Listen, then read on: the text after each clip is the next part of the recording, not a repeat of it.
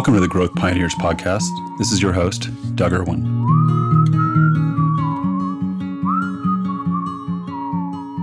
On this episode of the podcast, I speak with Chris Hsu, the co-founder and CEO of Azebo. Chris is a dynamic founder. He has a wealth of experience both in big corporations and venture capital. We discuss at length the opportunities in transforming the real estate industry, specifically for landlords and tenants, through the Azebo software, go into his why behind leaving the Valley and coming to Reno, just get to know him a little bit better personally, and just really have a great conversation that I think you will find is both informative and engaging. So on with the podcast. Chris, welcome to the Growth Pioneers podcast. It's good to see you. Hey, it's great to be here, Doug. Thank you for having me. Oh, I'm excited to chat with you. I've really enjoyed getting to know you over the last couple of months, and just excited to have you be one of the newest Nevada residents. It's great to have you. Well, thank you. I've really enjoyed being part of the EDON events, and I just feel so welcome and supported in this community. Well, that's what we do. That's just who we are. So why don't you tell the listeners a little bit about your background? Yeah, well, I've got a pretty diverse background. I grew up in Baton Rouge, Louisiana. I then went to the military academy and joined the Army.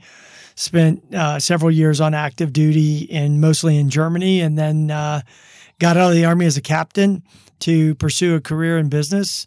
Ended up in Minneapolis, Minnesota as a brand manager or product management up there in the kind of basic skills of learning general management. I did that. I was in Betty Crocker and Yoplait yogurt. I probably ate too much while I was there, but it was all good. Lots of chocolate chip cookies and that kind of thing. Then I decided to go to business school, and I went to Kellogg and Northwestern University. Yeah. And after that, I decided to go join McKinsey & Company, which is a consulting firm, a strategy consulting firm, just to learn about global business and get a lot more exposure to different industries and different functions. Did that for about 5.5 years and was recruited by a private equity firm called KKR, and joined KKR to really start to have more impact, like more hands-on operational leadership in companies as opposed to really focusing on strategy, which is what we did at McKinsey. I did that. I was going to do that for a couple of years and then, go be an operating leader. And just like anything else, I ended up staying 7 years and, spent a lot of time in the U.S., Europe, Asia, you name it, working with KKR. It was a fun time. We were growing like crazy. And we also lived through the 2008, 9, and 10 downturn. It was intense because we had lots of highly levered companies. Yeah. But then after that, I was recruited by Meg Whitman out of KKR to join her at HP when HP was a $100 billion company, and really help her kind of bring some of the thinking and discipline and structure from private equity into HP, and became her right-hand man and helped her do a lot of different things there, including separating the two companies into Inc. and HP Enterprise. What an interesting company. I mean, they're like the sort of foundational icon of the Valley, right? I mean, you can still go around different parts of Silicon Valley. Isn't like the original garage where the Bowker brothers, isn't that like a site there? It is. It's in downtown Palo Alto. And in fact, the old HP campus, looked down the street, you could see the bell tower at Stanford University from HP campus, because they basically founded the company right down the street. What a cool company to jump right. I mean, it's obviously got a long history, and you were part of what sounded like a really important transition. It's a great company. It's got a great history, and, the companies have done remarkably well as separate companies, really being able to focus on their own customer segments. And, they've got great leaders in there and have done really well. So we're really proud that it turned out that way. And from that, you went into venture capital. So have you kind of always had a finance background? So you were in private equity, which was more like large cap companies, and then from HP, you moved back into the venture world, or? Yeah, I spun out one of the divisions and ran that for a while, and it was a large global platform, and decided that I really wanted to get closer to the formation of business, and building businesses from scratch is just one of the parts of I'd done a lot of stuff in my career, but I never actually built a company from scratch. Yeah. And so I had a unique opportunity to join Andreessen Horowitz as an advisory partner. And I did that for a while and just fell in love with some of the entrepreneurs that I got to meet and work with and support, and really thought, wow, this is one of the biggest challenges I've ever seen, is really taking an idea and building it from scratch. And so I decided to jump in with both feet. And I met some guys that had a nugget of an idea and had some good financial backers, and we decided to jump in and build Azibo. I'm super excited to dive into Azibo. I just, entrepreneurs are great people, such an interesting bunch. Man, these are I feel like these are my people. And that recognition of the real challenge from going to 0 to 1. I mean, you've had this global perspective. You've been involved in private equity financing, large public companies, and then to go all the way back to formation. You must be a little crazy, Chris. And sometimes people ask me, "What are you doing?" And I say, "Well, I fell down and hit my head on a rock and decided to start a company." It looks a lot sexier than it is in reality. I think all entrepreneurs have some fantasy of like flying around in corporate jets and doing all these things, but you left the corporate jet behind and now are wearing a hoodie. Yeah, I sometimes say that I've had the greatest fall from grace ever. From a Gulfstream to middle seat Southwest Airlines. No digs on Southwest. I actually fly it often and I love it. But it's actually really different to go from being a big corporate officer to being anonymous and struggling to hire people because they're like, okay, you have a PowerPoint and an idea and a couple of dollars in the bank, but really, is this a real business? Yeah. And that journey was challenging. You have to evolve as a leader, right? It's a totally different leadership challenge. And we'll get back. I definitely want to talk to you a little bit about culture, but let's, tell me a little bit about Azibo and how you came up with it, or like where the idea came from and sort of where you're going with it. The idea has kind of evolved a lot. We've been doing this now 3 years, and the initial nugget of the idea came from a paper that Frank Rotman from QED wrote about, the verticalization and specialization of banking. And really the general thesis was, banks are huge monolithic organizations that serve every segment of the population from, HP at the largest end all the way down to an individual teenager who's opening up their first passbook savings account. And they do it across lots of different geographies and 300 different products and services. And how do you do all of those things well and tailor to different subsegments? And so the idea was that, the banking industry was going to fragment into specialization because the combination of infrastructure companies that enable you to bring tailored financial services easily with technology existed, and the specific verticalized needs of different customer segments was evolving. And so that concept just so fundamentally struck me. And, I've been an independent landlord for 25 years. It's just a massive, massive category in the United States. Yeah. 80% of all residential real estate for rent is owned by mom and pops who are not professional. They're doing it on the side. They might evolve in doing it full time, but that's a huge, huge subsegment of the market. And there's no banking products that are tailored specifically to that segment. If you think about what we've done is we've taken a customer segment and we've assembled all of the financial services that mom and pop independent landlord needs to buy, manage, and sell their property and really optimize profits and reduce headaches. And we've done it all in one integrated software stack. So obviously different than Airbnb, but providing kind of a full solution for, individual or small landlords. Really, that's what Azibo does. That's right. If you own anywhere from 1 to 250 units and you manage those properties yourself, either by selecting the insurance for it or financing it or, doing the day-to-day rent collection and all of the maintenance activities and all that stuff, then, Azibo's perfect platform for you. Interesting. And we wanted to bring that all together in a way that gives that independent landlord the same access to competitive financial services that the large professional institutional investors have. The management tools on that alone are valuable. I mean, I ran a handful of Airbnbs and just having automation and cleaning automation, all that stuff made it manageable, even though I ultimately outsourced it because I really don't want to have anything to do with it. But tell me a little bit more about what it means to give that, those financial services to the mom and pops. What types of things were they not able to get before that you're able to get? So what we've done, let's take insurance for instance. We sell insurance in all 51 states. And what we do is we make it super easy to get multiple quotes digitally online. And not only that, our salespeople will help the landlord figure out what do they really need. We're not there to sell them, the most expensive policy. We're there to make sure they have the right coverage for the right price and that we do it in a super transparent way. And, if you're independent landlord, typically your insurance will cost double what institutional landlord pays for that same unit because they have the volume.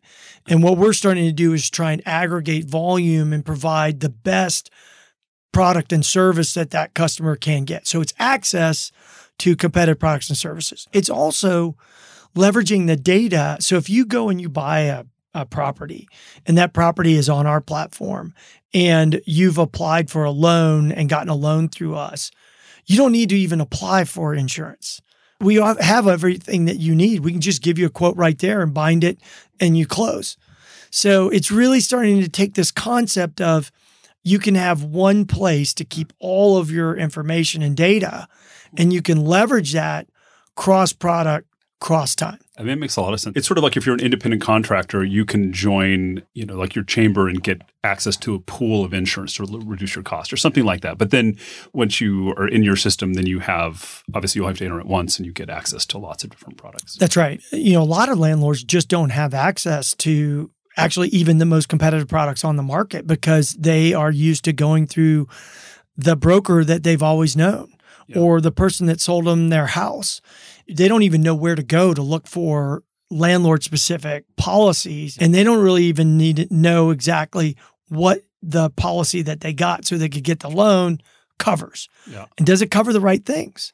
Do they have, there's a lot of landlords who don't have the right coverage, and that creates risk for them in their portfolio. Yeah, no, it's fascinating. As you're talking, this is just one more reminder of how big fintech is going to be. Like there's just so many verticals that are done in an old way that are ripe for innovation. It sounds like you've really got a handle on this, small to medium-sized landlord. This is really where your focus is. Yeah, I mean, our competitive advantage is knowledge of the customer. A lot of times when I talk to folks, they're like, well, can't they get that at Wells Fargo? And yeah, you can go get a checking account, a commercial checking account at Wells Fargo, but you're not going to get it for free and you're not going to get it for 4 times the national average interest rate. And you're not going to get it fully integrated with your payments platform with a unique data tagging system that helps you keep all of your expenses. Even if it's in one account, you can keep all of your expenses aligned to multiple properties and multiple Schedule E tax buckets so that when it comes to tax time, you just click a button and you get a Schedule E tax worksheet that you might have to edit here and there because there are things that are offline, but it just gives you something where you could easily run that and then push it to your CPA or push it into QuickBooks or whatever it may be. Wow. And so if I'm a landlord, I mean, end of the day, what can I expect? Is it really about costs? So I'll save some money and it'll save me some headaches and time and de-risk my portfolio. I need you in marketing. I mean, you just nailed it. I mean, I think our vision is to fundamentally transform the experience that landlords and their constituents, their tenants and their vendors have with financial services. And it's about, number one, making it so super simple that you're eliminating all that manual paperwork that you have to do. It eliminates the need to chase tenants for rent and, negotiate and argue about late fees because our system just automates all of that. And landlords hate dealing with that stuff. And, it's an ability to reconcile at the end of a month. Like, did my tenants pay me what they should have paid me? And did they pay me on time? And does that reconcile with what showed up in my bank account? Yeah. It's, at the end of the year, having to do all of your tax reporting. And the single most painful time of the year to be a landlord is tax time. Because regardless of whether or not you have a CPA or you're using any form of tax reporting software, you have to manually calculate your Schedule E's. And it's a pain in the butt. And we do it on platform. Yeah. If you're collecting rent on platform and you have your bank linked and you use our tagging software, which is all free, then you click a button and you have typically 90% of your Schedule E is there. Yeah. A lot of landlords like to put things like marketing costs and other stuff into the Schedule E, but everything else will be done for you automatically.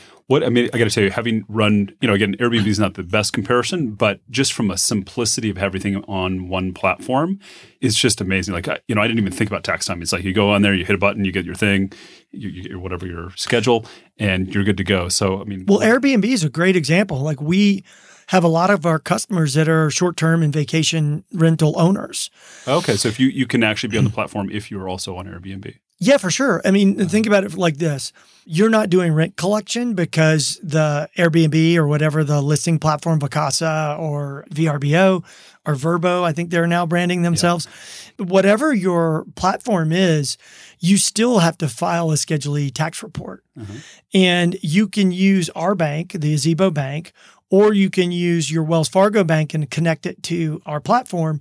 And anytime you get a payment from Airbnb, there's 4 or 5 line items in there that all have to be broken out so that they can get aligned to the right Schedule E tax bucket. Mm. Well, we have a splitting tool on our platform that allows you to do that. And so you just take the transaction, let's say it's a $2,300 transaction from Airbnb, you click it, you open it up, you say gross revenue, Airbnb fee, cleaning rental fee, and then any expenses, those go to the Schedule E bucket. End of the year, you press a button and you get a Schedule E. Bada bing, bada boom. And you can buy insurance from us and you can get a loan to buy your rental Airbnb property.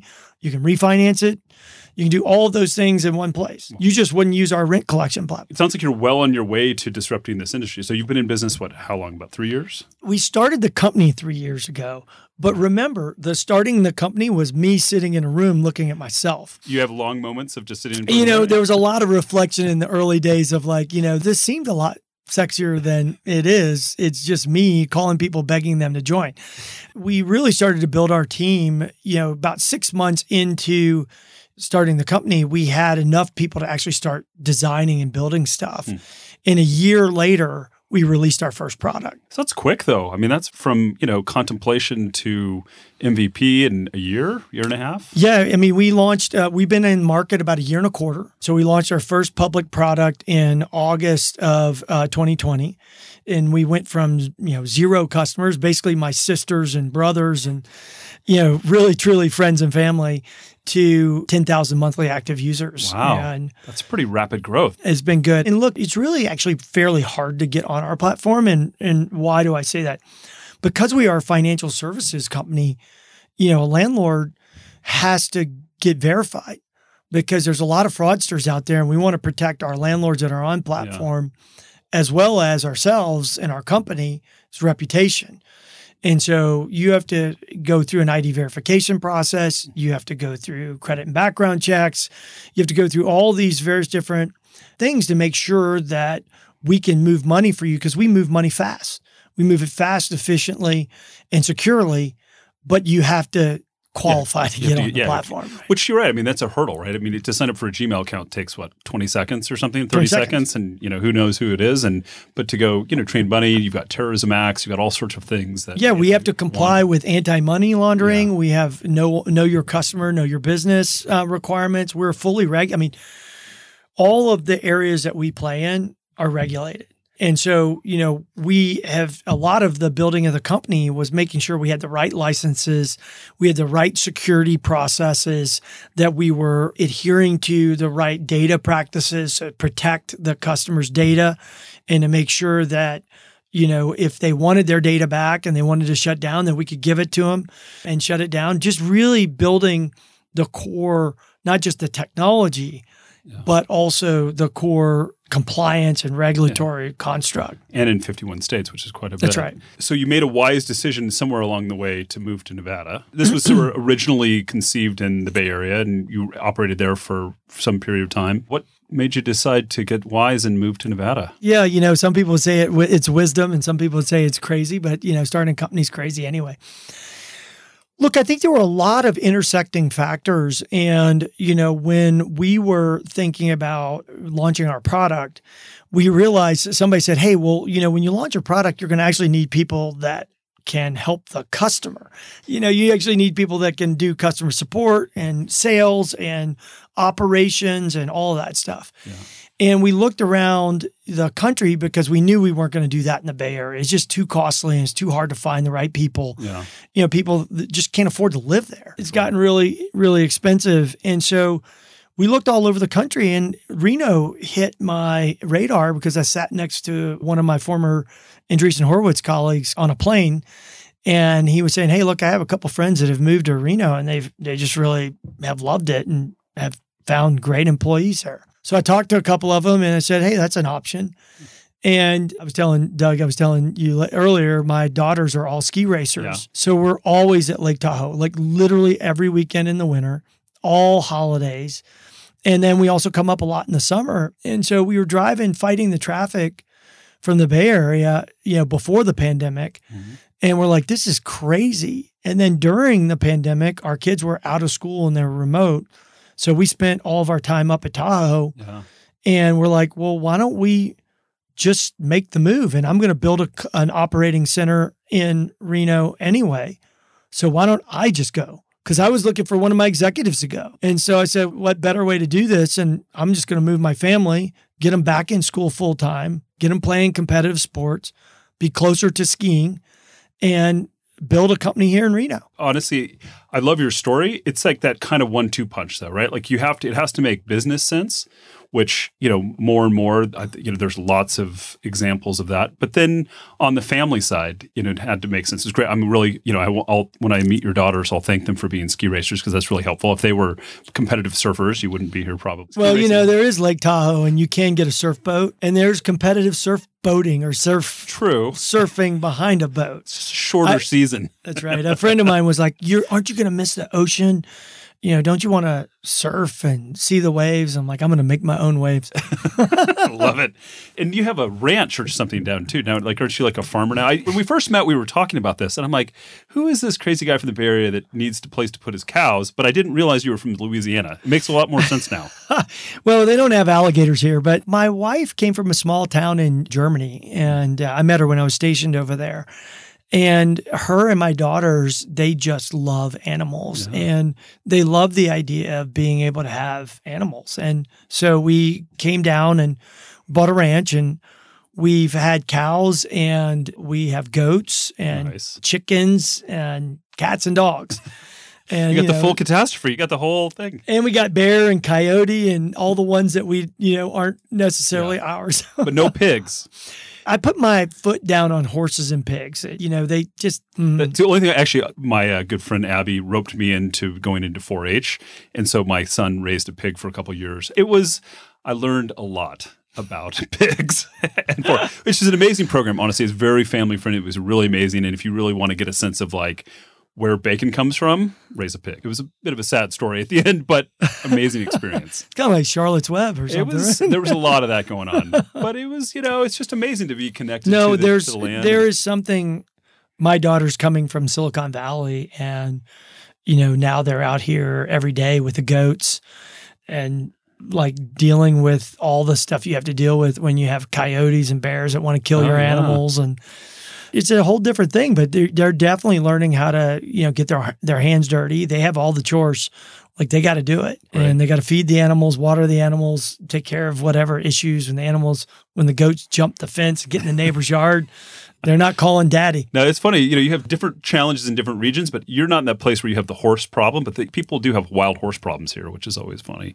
So are they enjoying the move? Are they like the region? Yeah, they really do. And it's been a big change for them. I mean, we, had a sophomore in high school who shifted mid-year, a 7th grader who shifted mid-year. And then the little one, she was in 1st grade, and she started the day we moved here. And what was just really cool, she really missed her friends. And she was actually, sadly, as much as a 5-year-old can be depressed, our kid was depressed. And she was falling way behind in school because, having school on an iPad as a 5-year-old just doesn't work. No, it doesn't work. And so the first day in school, she got there and all the kids in her class, every one of them came up to her and said, "Will you be my friend?" And she came home that day and said, "I have 18 new friends." And she had the biggest smile on her face I'd seen since COVID started. So like for us, that was the thing that really solidified, okay, we're in a good place here. These are good people. It's a good place. It's very different, but we can make a life here. Yeah, that's awesome. What a beautiful story. You gave me chills when I was thinking about that. I mean, a lot of people, it's easy to beat up on the school district, but I got to tell you, I think Washoe County School District has done an amazing job through this. I had a lot of friends whose kids were in the Bay Area during this that, stayed home. My brother's kids stayed home for a year. And, I have 2 elementary school age kids, and they said elementary school kids need to be in school, and they worked it out. And the teachers were amazing. I mean, they worked through a lot of complexity. But, other than that first couple months, they stayed open. I have to agree with you. We actually made part of our decision. I called the schools before we decided to move. And I looked on the website, and I've been very active in the school boards and back in the Bay Area, and also in talking to the president. I had 2 kids in private school and 1 in public. So I saw that as my mission to get our kids back in school. Mm-hmm. And it took a lot of heat for it. My family took a lot of heat for it. Yeah. But I was super vocal about the kids need to be in school regardless. But what was interesting was I looked on the Washoe County School District, and they had published policies for everything. And that was super impressive because, the schools in Silicon Valley were still debating, are we going to be open or not open? There was no policies. And you could read through the Washoe County School District and it said, if a student is infected, here's what's going to happen. If a large outbreak happens, here's what's going to happen. And it was just black and white. It was written down as policy.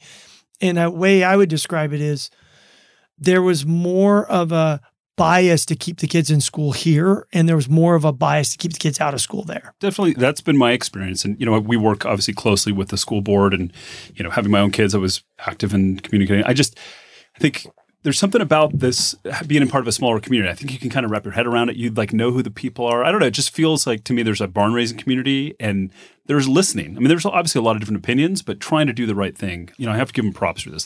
For sure. And there's been a lot of outbreaks, but they handle it super well. It's just, they notify you.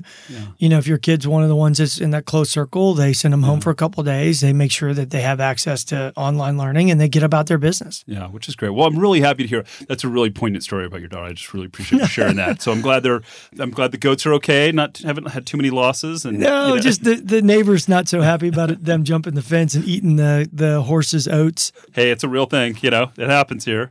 So, you made that move. It sounds like the family's embedded. The other part of the business is trying to scale up. You guys just successfully raised something like, what, about $19 million? Yes, that's right. $19.5 million. Congratulations. That's always challenging. But it sounds like you were able to get that done during COVID. So now I'm assuming that was... We launched our company during COVID. We launched our products during COVID, so we don't know anything different. Yeah. People ask, what's the impact of COVID on your product? I'm like, I don't know. We'll see what happens after COVID, whenever that is.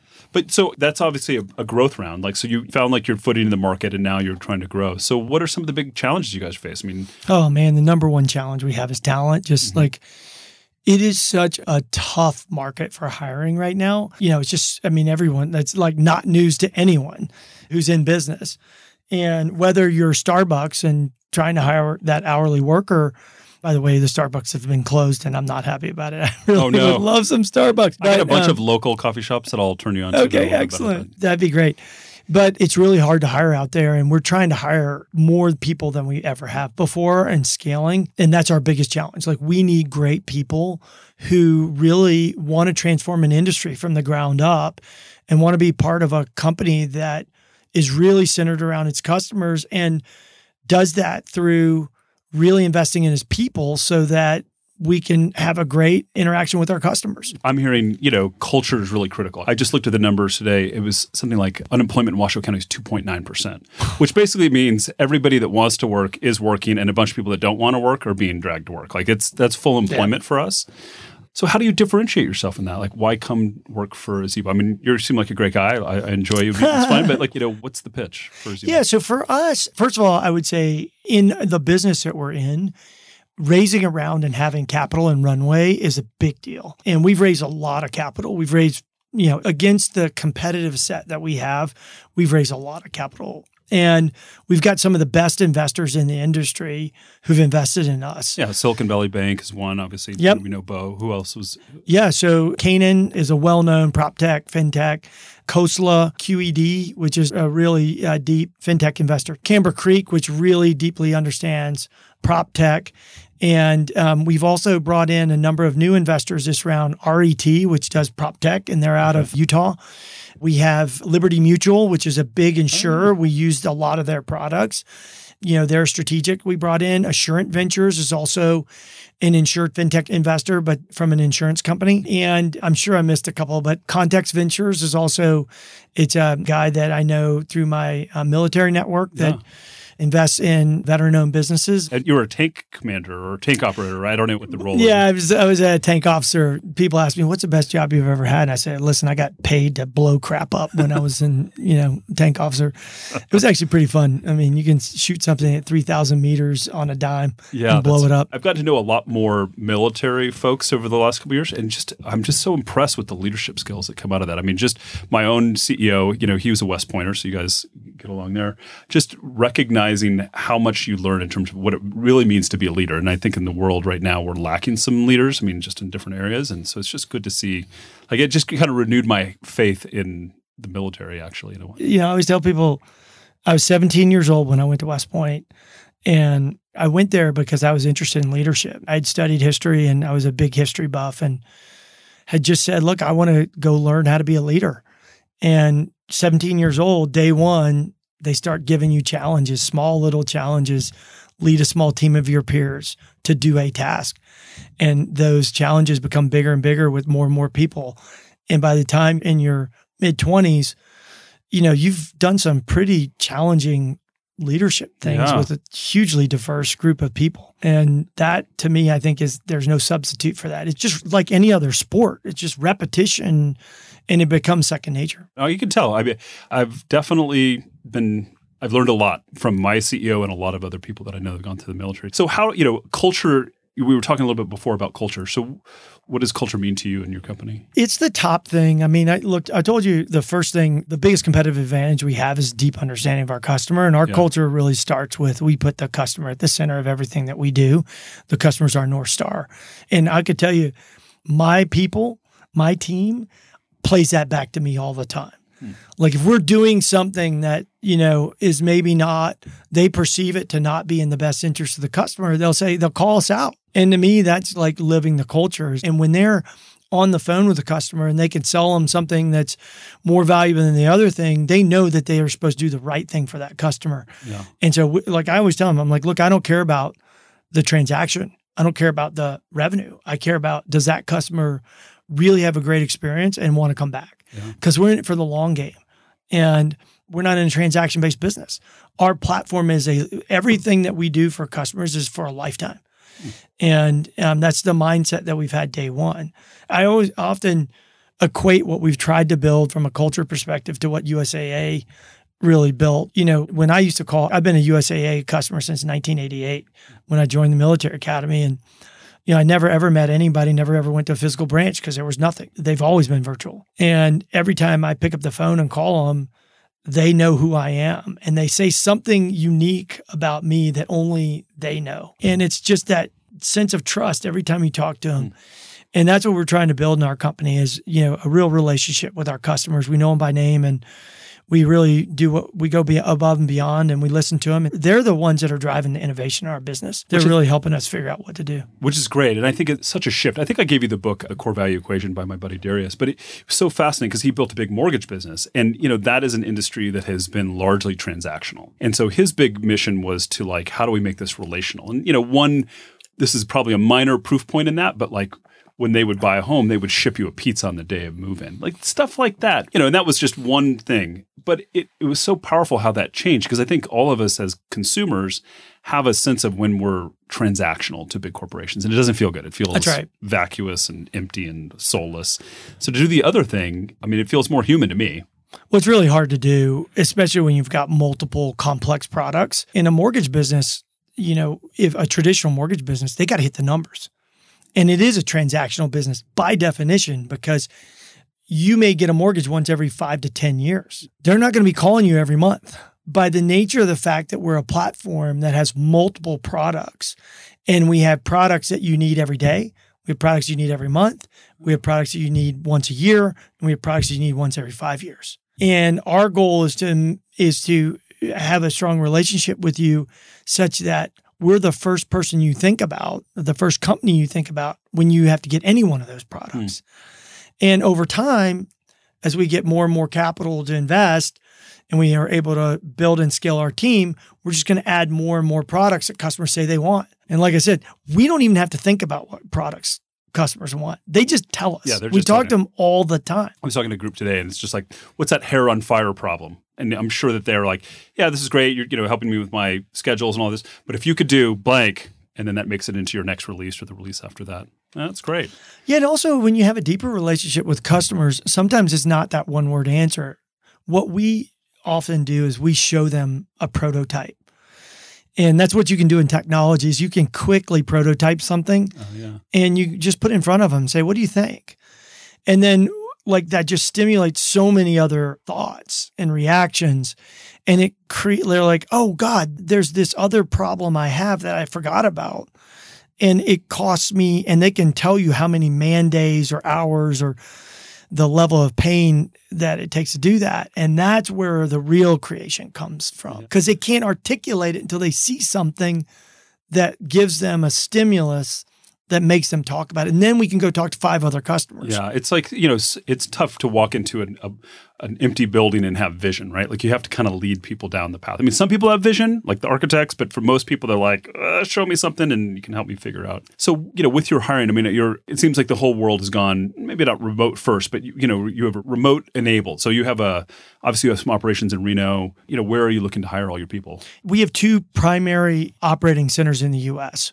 One is I call it Tahoe, Reno, because I just love Tahoe, and it's the most beautiful place on earth. And I've lived a lot of places, but you shouldn't come here because there's too much traffic.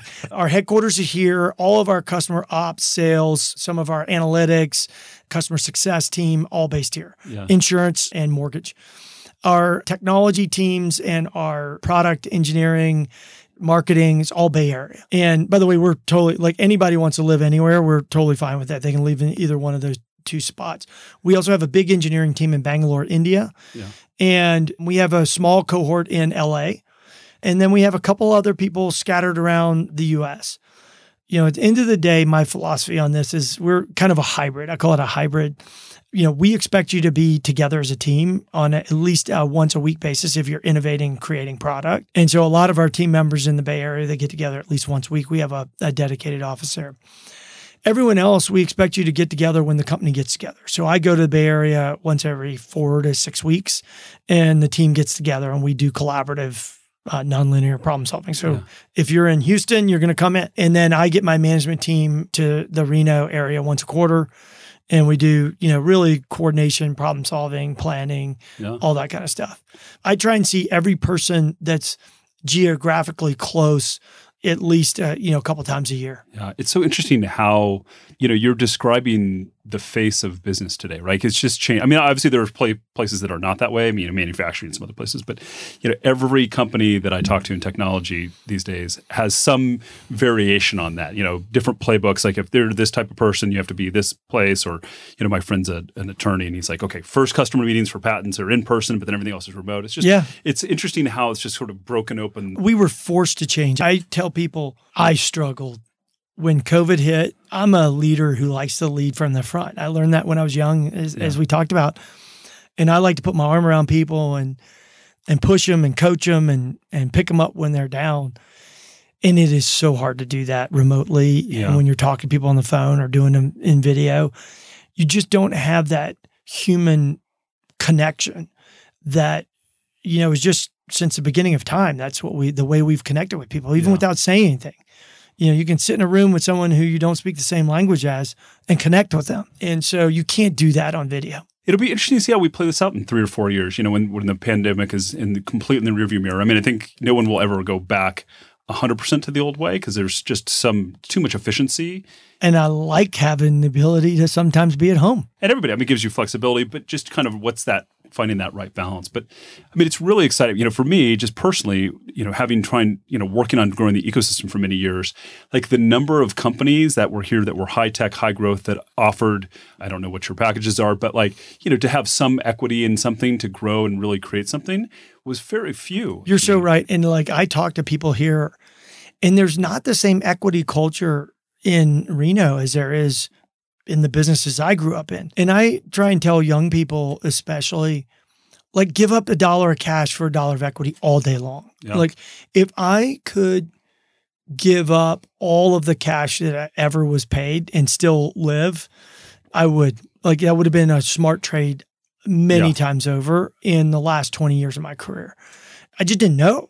I remember coming out of business school and I was negotiating. I chose to go to McKinsey over Goldman Sachs because, McKinsey was going to pay me a little bit more cash. And I was in debt a lot. I was a slumlord and had a lot of debt on my houses and had a bunch of business school debt. It's something that I think people probably undervalue. Totally. If you can have even a small amount of equity as a young person in a startup that's growing like crazy, over time, that stuff could be more valuable than any of the cash you got. It totally changed my trajectory. I mean, right out of college, I worked for a company called Brio Technologies, and I was employee number 40. I mean, I got some, small number of shares, but the company went public 3 years later, and it was worth, multiple hundreds of $1,000s. That set me up. It's a life-changing event. It was totally. I mean, it was, didn't make millions, but, it was great. It fundamentally shifted what was possible. And then, this is one of our challenges in this market is helping people make those different choices. I can go work over here for $1 more an hour, or I can go over here and I can get this thing that doesn't, they need to have friends that have made millions. Or even the career trajectory in companies like ours. I mean, we hired the first 2 women that we hired in Reno last year in November are now managing for us. They've been promoted multiple times. And we just got lucky. Honestly, I think we hired 2 amazing women who had just great leadership skills, and, they ended up being culture carriers. And in fact, a lot of times they talk about, adhering to the culture. And I'm like, look, you guys built the culture. The culture is not the piece of paper.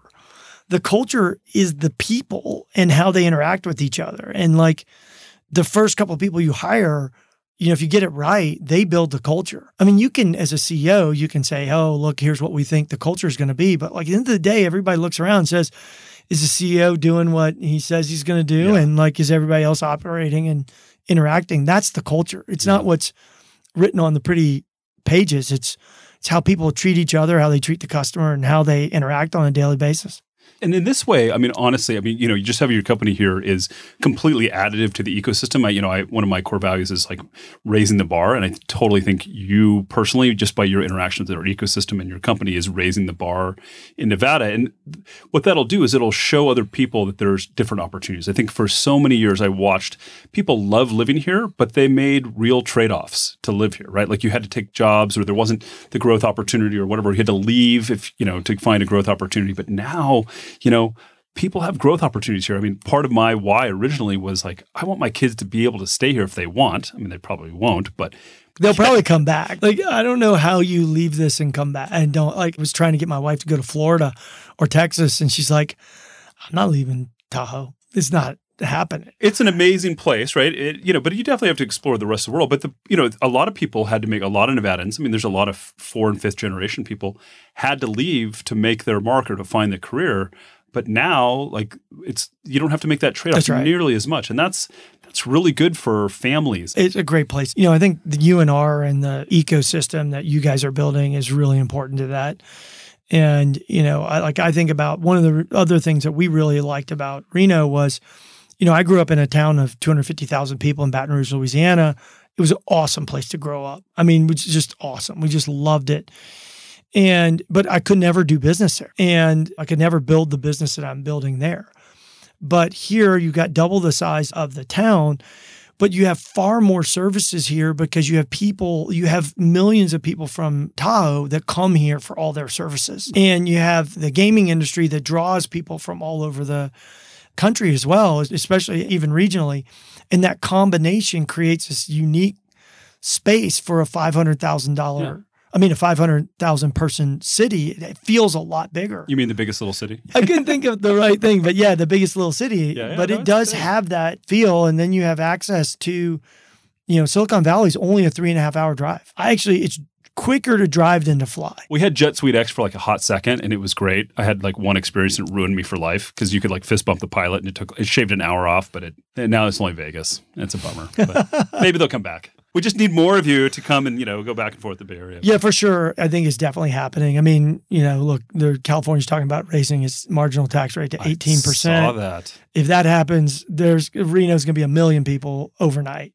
Can I vote for that for you or something? Like I got to figure out how I can mail in a vote because that'll totally help our economic development strategy. I don't know. It might ruin some other parts of society. It's a great place to live. Yeah, no. It's so fun to meet. I cut my teeth in the Valley, and so this was my sense of what a good ecosystem is very much a felt sense of my experience there, and so it's really cool to see people like yourself coming over here and then really embracing what it means to be Nevadan and then also bringing their wisdom and expertise. I mean, like just listening to your resume, I mean, you have a pretty remarkable experience. I mean, there's not that many people that are at Andreessen Horowitz, have gone to KKR, I've done all these things. So I appreciate that you bring that wisdom and then also integrate that. Like the fact that I think your Louisiana balances out your Silicon Valley. Here you are. That's why you work.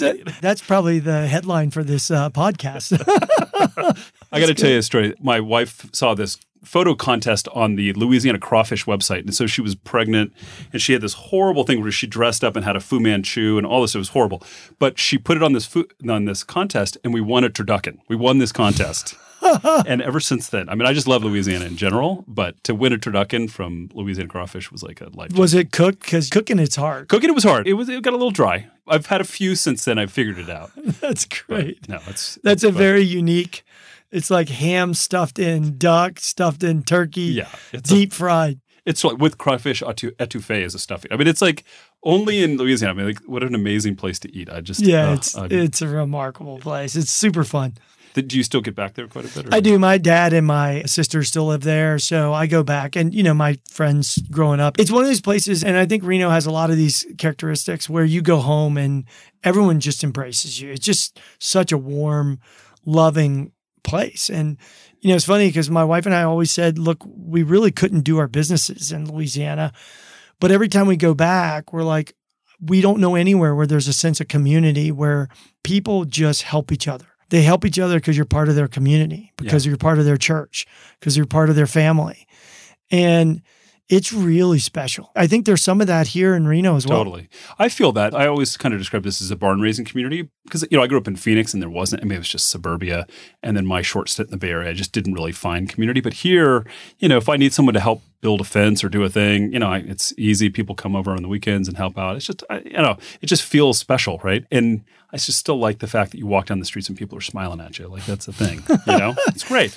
When I first moved here, I was walking down the street and there's really no shoulders on the street where I'm at. It's pretty rural. And I was talking to my CTO back in the Bay Area and I said, I've got to go. I'm not really sure what to do, but there's a cow running down the middle of the street. There literally was this big black Angus cow running down the middle of the street and the cars were all stopped. And, I had to help the guys wrangle it. I didn't do much wrangling. I just kind of told them where it was. That's great. I didn't want to get stepped on or anything. I didn't have boots. You got to be in the front, I think. I don't know. I watched at 4-H, I watched people how you have to break a cow or whatever, is much harder than working with the pigs. I think you use a tractor. I don't know. It was complicated. I was learning a lot. It was super fun. That's cool. So just, what's next for Zebo? Where are you guys? What's on your trajectory? Yeah. I mean, we just opened, I think, 25 job recs and, it's all about hiring right now. I mean, that's the number one focus of the company is finding the right talent that can help us scale. Yeah. We have such an amazing kind of roadmap of innovation that we want to bring to the market. And we can't do it if we don't have the full team in place. Yeah. One of the big things we're doing in the first half of this year is each landlord that joins our platform brings at least 5 tenants. Uh-huh. And we think it'll be 10 by the end of this year. And so, and our tenant experience is okay, but we really focused a lot on our landlord experience. And what we've realized is that, we just have so many more tenants on our platform. We've got to make that tenant experience great. And so a lot of our first half investment is going to be in fundamentally remaking the tenant experience so that they will want to come to Azebo whether their landlord's on it or not. And cool, they can get access to products and services that they can't get anywhere else all in one spot and incorporate it into a monthly invoice for their rent, like renter's insurance and pet insurance and, deposit insurance so they don't have to pay a security deposit. I didn't even know that was a thing. Yeah, no. And buy now, pay later, where like if they're struggling with rent, they don't want their landlord to know. They don't want to be behind on rent because it hits their credit. We're also doing credit reporting to the credit agencies. It's a service that if a tenant wants, they can pay a small monthly fee and we'll report to the credit agency. And the credit agencies will tell you 30 to 40% of tenants would qualify for government-backed loans, which are the cheapest loans, if they reported their rent payments. And so we're going to do that make that available for tenants. And we're just making it a fundamentally different experience for that tenant to be able to manage their relationship with the home that they live in from a financial services perspective. Which I think is so powerful. I have a good friend of mine that he and I talk about this a lot. I mean, just about, I think we're going to see more and more renters in the world, costs and all these things that, we're shifting. But, I think that their home ownership is in the American dream. So if you're a renter, you're not living the dream. And so there just feels a little bit like we need to do something to bring the pride back of where you're living, even if you're renting. And there's got to be ways to do that help people, live their best lives. And so I'm glad to hear that, they could come on your platform and get access to things that they didn't know they could get simply by using your platform. I agree with you. I think there's a lot of people that really owning a home doesn't fit with their lifestyle or their financial capacity because, owning a home there's far more hidden costs in owning a home than is, on the surface. I think the one thing that our country does do to reinforce the American dream is our tax structure is really supportive of buying a home and putting debt on it, except if you live in one of the SALT states like California. Yeah. You can't deduct all that mortgage interest. Yeah. I agree with you. And tenants are really nervous about their financial services. And so if we've established a level of trust with them by the nature of the fact that they've connected their bank account, their credit cards, their debit cards, we're going to take that to the next level and really create an experience that we can be proud of and that tenants will really want to be part of. And then shortly thereafter, we're creating a bill payment system for vendors that's much more robust. We have one now, but it's not nearly as robust as I'd like it to be. The vast majority of vendors for independent landlords do handwritten invoices. I mean, I have tons of them for my properties. And we can give them super easy to use mobile tools that allow them to send an invoice to a landlord, and then a landlord doesn't have to do anything other than hit a button to pay it. We're not trying to recreate any big billing system. We're just trying to there's this term underbanked. We want to help the undermanaged. I like that, helping the undermanaged. I got to tell you, Chris, I'm excited. You got me fired up. I mean, I knew a little bit about what you were doing, but I really can see the vision, and I'm just really happy you're growing here. And I hope that we can help you find, all the people you need in the community so we can just create more, happy Nevadans and they can all get goats and their own land. I don't know. I was skeptical about the goats. I kind of like them now. Yeah. They're the best fire prevention animals in the world. Totally. Which we could use a lot of here. That would be good. Well, thanks for coming on the podcast. I look forward to the next dinner. We get a chance to hang out. And it's been great chatting with you. Thank you, Doug. It was really enjoyable. Awesome. Take care.